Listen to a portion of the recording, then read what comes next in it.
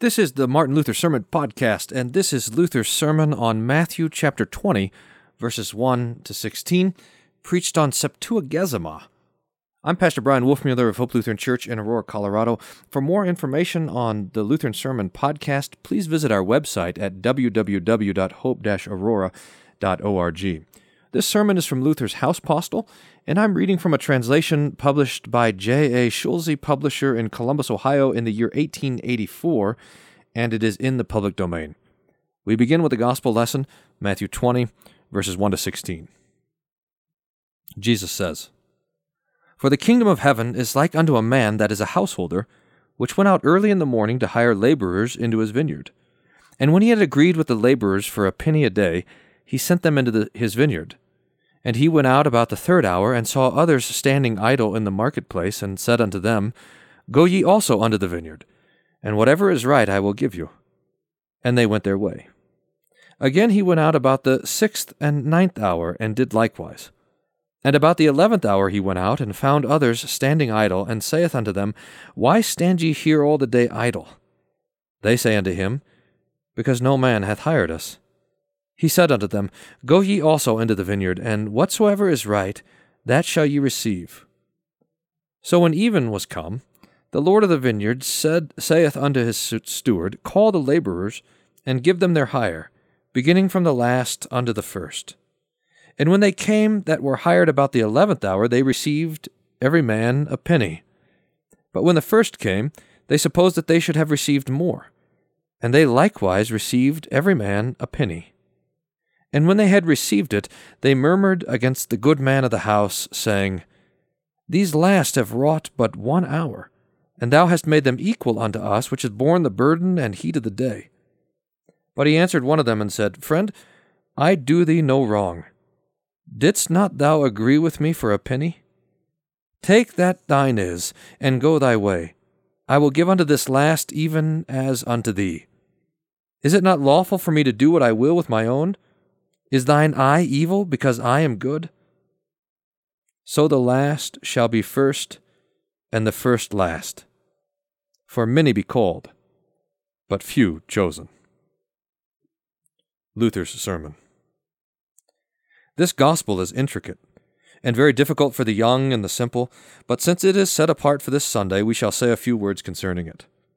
You hear from this parable how the householder goes out early in the morning and hires laborers into his vineyard, who labor there 12 hours. Afterward he hires others who labor but 9 hours, and again some who labor 6, and some but 3 hours. Finally he hires those who perform merely 1 hour's labor. The work done by these laborers is evidently very unequal, and yet they have all the same reward. The householder has entered into no agreement as to the wages except with the first, and now when paytime comes he gives to the last, who labored but 1 hour, exactly as much as to the first, with whom he had agreed upon a penny a day. This transaction meets with severe condemnation before the world, where labor and wages are fixed by definite rules, he who labors much receiving greater pay than he who works but little. And this is right. It must be thus. Nevertheless, it would be very unbecoming if a laborer who had agreed with his employer to work for a certain stipulated price would undertake to find fault with his master because he, from mere charity, bestows gifts upon others. We of course admit that it is not right to pay equal wages where the labor is unequal. Christ employs this parable to teach us the difference between his kingdom and the kingdom of this world. Affairs in the former differ entirely from those in the latter, in which there is an inequality among persons. Our gospel has nothing to do with this existing inequality in the world, where the master has many possessions and the servant who labors for him none, or but few. The parable simply refers to the kingdom of God, and teaches us that in it all inequality is abolished, that everything is common property there, and that one shall have as much and be esteemed as much as the other. In our daily life, however, there will always be a marked distinction among men on account of their various pursuits. The peasant will have a mode of life different from that of the citizen, and the prince from that of the nobleman. In these matters there is inequality everywhere, and so it must remain. But in the kingdom of Christ it is otherwise. There is no distinction there among believers. They are all alike, whether they be kings, princes, governors, masters, or servants. All have the same baptism, gospel, faith, sacrament, the same Christ and God. They all attend divine worship in perfect equality. The servant, the mechanic, and the peasant hear the same word as the mightiest Lord. The baptism wherewith I was baptized belongs to every other child, whether rich or poor. Magdalene and the malefactor on the cross have the same faith which with St. Peter and St. Paul had, yea, the selfsame faith which you or I have, if we are Christians. All sinners, if converted, have the same God and Christ whom John the Baptist had. There is no difference here, though one may by far excel the other in his station in life, in his calling, or in his talents. The comfortable knowledge that we Christians are all alike in Christ is to be obtained first of all from our gospel today. In our earthly relations, a distinction must remain. The Father will be above the Son, the Master above the servant, the King and ruler above his subjects. This is according to God's arrangement, who ordained the various offices and callings among men. If we would undertake to introduce innovations in this regard, so that the manservant would be on an equality with his master, or that the maid should have equal authority with her mistress, or the citizen as much as the rulers, we would surely have a sorry time of it, as we experienced during the rebellious days of the peasant war in Germany. Whatever the diversities of position in this world may be, we will not be troubled thereby if we remembered that for all, whether they be of high or low degree, there is but one Christ, one baptism, one gospel, and one Spirit. No one can claim a better Christ, baptism, or gospel than belongs to the most humble servant. Others may have more money, possessions, or other gifts than we, but they have no other or better God. This should be well known and remembered, so that everyone might be content with his calling and ready to serve God in it. Let each one say, though I am no emperor nor a king, though I own no cities or castles as do the princes, still I have with them the same baptism, the same Christ who died for me and achieved salvation for me. These magnificent gifts which we possess in Christ should make us so well satisfied that we scorn all earthly glory and derive our courage and comfort solely from the fact that we are baptized in the name of Jesus, that he died for us and ascended into heaven, where he sitteth at the right hand of God as our mediator and as our Savior from sin, death, and all evil. Whoever is aware of this, and believes that we are all one in Christ, will gladly perform his labor, whatever it may be, and will not be annoyed by the inferior position which, for this short life, may perchance be his destiny. For thus it is in the present world. Various will be the positions of men. The one will have much, the other but little. One will be the master, while the other is the servant.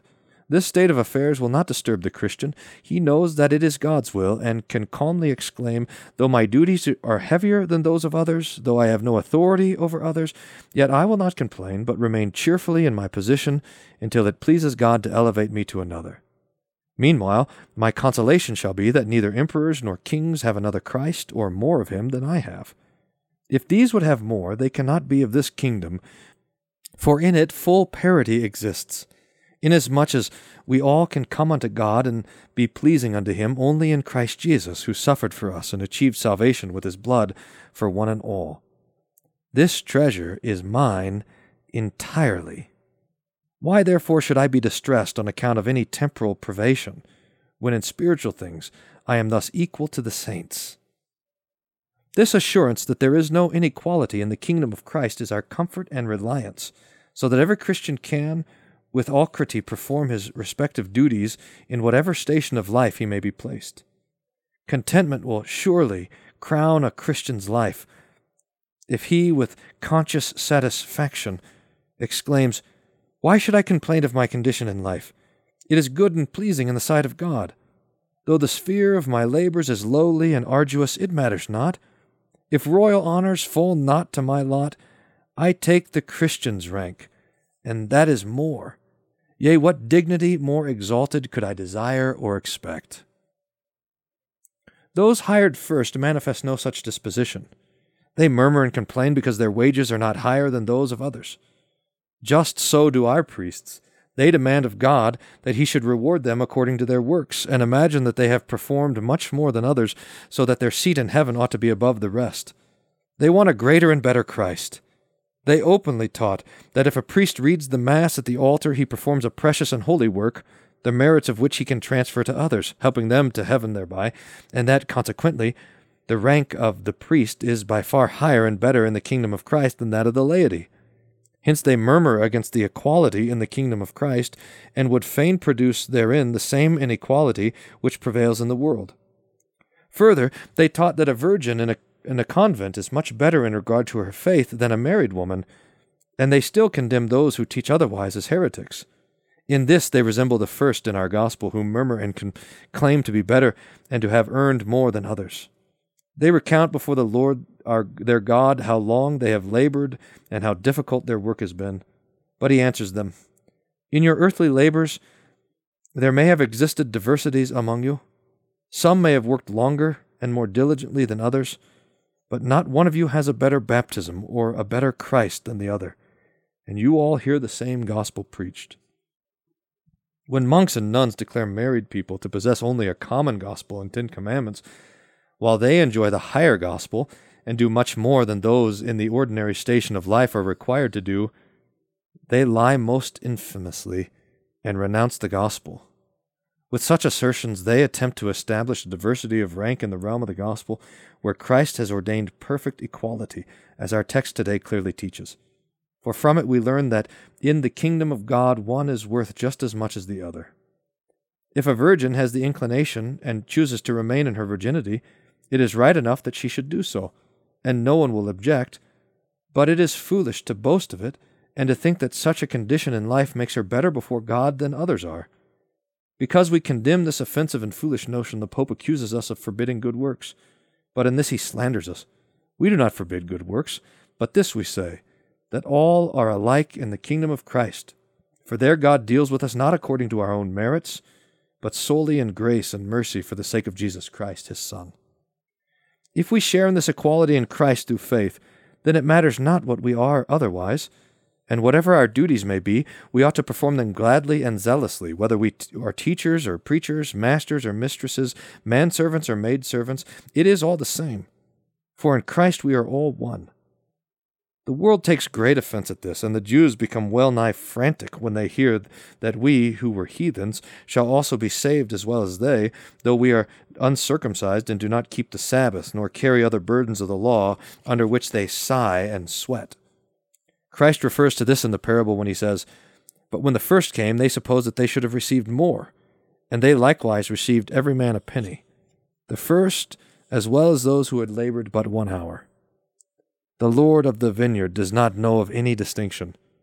He says, "Friend, I do thee no wrong. Take that thine is, and go thy way." That is to say, you have received your reward in times gone by, visibly the land of Cana. Now I will establish a new kingdom, in which perfect equality shall reign. The vineyard is mine, so that I can do with it what I please. It is not your concern how I deal with my servants. The Jews begrudge us the life eternal, and will have nothing in common with the Gentiles. They even accuse God our Lord of wrongdoing, who has to tell them, "The land is mine, not yours. It is therefore not your business how I arrange it." The Pope and his followers act like the Jews. They are also opposed to this equality in the kingdom of God and insist upon especial privileges before they will enter. But these they will not get. It behooves us therefore to make a clear distinction between the affairs of the world and those of the kingdom of Christ. In the latter there is no difference in rank, since we all have but one God, one Christ, one Holy Ghost, one gospel, one baptism, one sacrament, and one faith. In this respect, one is as good, as pious, and as holy as the other. For these gifts we ought to thank God with all our heart, and we should use them properly, so that we can exclaim, "Regard me as you please. Think much of me or little, I will still be glad. For I have as much as emperors and kings, yes, as much as the saints and angels in heaven have." How so? Through Christ. Therefore, according to the will of God, I will ply with a joyous heart, with energy and love, my task, and will do right gladly what my calling demands of me, be I a father, mother, master, or servant. This I will do, since I have such a glorious treasure in Christ. The gospel today thus instructs us that there is and ever will be an inequality upon earth in regard to the persons of men. A prince is a different person from a preacher, a maidservant from her mistress, a schoolteacher different from a mayor, and hence there will be various customs and modes of living which will ever remain. In Christ's kingdom, however, another rule prevails. The one shall receive as much as the other. For salvation, redemption from death and sin are no merits of men, nor are they due to them, but they are free gifts of grace to all who earnestly seek them. Such mercy of God we ought to recognize with a joyful heart, and not complain nor murmur on account of its universality, as do the false saints who claim eternal life as a well-deserved reward, and not as a free gift of grace. Let us praise God for this equality in His kingdom, and from it derive such consolation that we can easily endure all outward diversities of rank and station of life. From the last words of our gospel, "For many be called, but few chosen," foolish and wicked thoughts have been drawn by idle fellows, who say the meaning of this sentence is that God has chosen some unto salvation, and these will be saved without a doubt, while on the other hand those who are not thus chosen will be damned, no matter how piously or how faithfully they may live. For it is the will of God that such shall fall and not be saved. Hence they conclude that it is a matter of indifference how they live. For if I am to be saved, it will take place without my concern about it, and if I am not to be saved, all my concern about it will avail nothing. What reckless, secure people such ungodly thoughts will produce, everyone can judge. When we considered the gospel for Epiphany and pondered the saying of the prophet Micah, we learned that all such thoughts as imprudently meddle with the incomprehensible providence of God are of the devil, and that it behooves us to pursue another method of contemplation in regard to the will of God. For such thoughts are sure to bring man into despair, or to render him reckless and regardless of consequences. The proper course is to know the will of God aright, and to avoid offense in this regard is to trust implicitly in Christ, as He Himself declares, "No man cometh to the Father but by me." Whoever wishes to know the Father and to come unto Him must first come unto Christ and learn to know Him as the Son of God, as the omnipotent eternal God. And what did the Son of God achieve? He became man for us. He submits Himself to the law to free us from the law. He is crucified and dies upon the cross to pay the ransom for our sins. He arises from the dead to open for us, through His resurrection, the entrance into heaven and to defend us against everlasting death. He sitteth at the right hand of God as our mediator, and through His Holy Spirit He rules and guides His people and protects them against the wiles and persecutions of the devil. To know Christ thus is to know Him aright. If this knowledge is fully and firmly fixed in your heart, then look towards heaven and meditate upon the subject thus. If the Son of God has performed all this for us at the command and according to the will of the Father, what then must be the disposition of God toward us? Surely your own heart will constrain you to exclaim, "God loves us, for He even gave His only Son unto us and for us. He desires not our death, for He employs the noblest and most precious remedy to give us life." In this way we are truly brought to God, as Christ says, John 3, "For God so loved the world, that He gave His only begotten Son, that whoever believeth in Him should not perish, but have everlasting life." Compare these truths with the above-mentioned thoughts, and you will discover that the latter come from the devil, and that they must cause offense, either hurling men into hopeless despair, or making them reckless, for they can hope nothing good from God. A few, again, interpret these words, "Many be called, but few chosen," to mean that God offers His grace unto many, but permits only a few to accept it. Such an explanation is viciously wrong, for it follows from it, as a necessary consequence, that God is to be blamed if we are not all saved, and to believe this would be utter and satanic blasphemy, and everyone can see who will but look at Christ as the Son of God and our Savior. This expression, "many be called," etc., must therefore be understood in a far different sense. The gospel is preached publicly and universally unto all who wish to hear it and to accept it. Yea, God has it thus proclaimed, so that everyone can hear and believe it and be saved. But what is the result?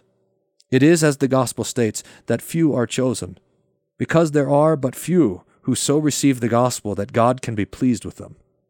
Some hear it, but heed it not. Others hear it and the first accept it, but do not retain it in times of adversity. Others, again, hear it, but value it less than money and worldly pleasures. This is not pleasing to God, nor does He delight in such people. This Christ calls not being chosen, that is, not conducting themselves so that God could have pleasure in them.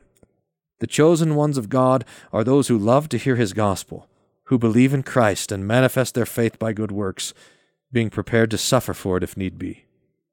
This is the true sense of these words, and this will not offend people, but cause them to amend, so that they will think, if I am to please God and be among the chosen ones, it will not do for me to live with a bad conscience, to sin against the commandments of God, and not to resist sin. But I must hear the word preached, pray for the Holy Spirit, not suffer the word to be removed from the heart, contend against Satan and his suggestions, and pray for protection, patience, and assistance. This will make good Christians. On the other hand, those who think that God does not wish all to have salvation either fall into despair or become reckless, ungodly people who live like brutes, thinking, if it is ordained beforehand whether I shall be saved or not, why should I put myself to any inconvenience about it? No, this is wrong. We have the command to hear the word of God and to believe that Christ is our Savior who has paid the ransom for our sins. Remember that command and obey it. Should your faith fail or you prove weak, pray God for his Holy Spirit, and do not doubt that Christ is your Savior, and you shall be saved through him, if you believe in him. That is, comfort yourself with his merits. May Christ Jesus, our dear Lord, grant this to all of us. Amen. This has been Martin Luther's sermon on Matthew chapter 20, verses 1 to 16, the parable of the workers in the vineyard, preached on Septuagesima. I'm Pastor Brian Wolfmueller of Hope Lutheran Church, and this is the Luther Sermon Podcast. Again, for more information about the Luther Sermon Podcast or to hear more Luther sermons, please visit the website of Hope Lutheran Church at www.hope-aurora.org.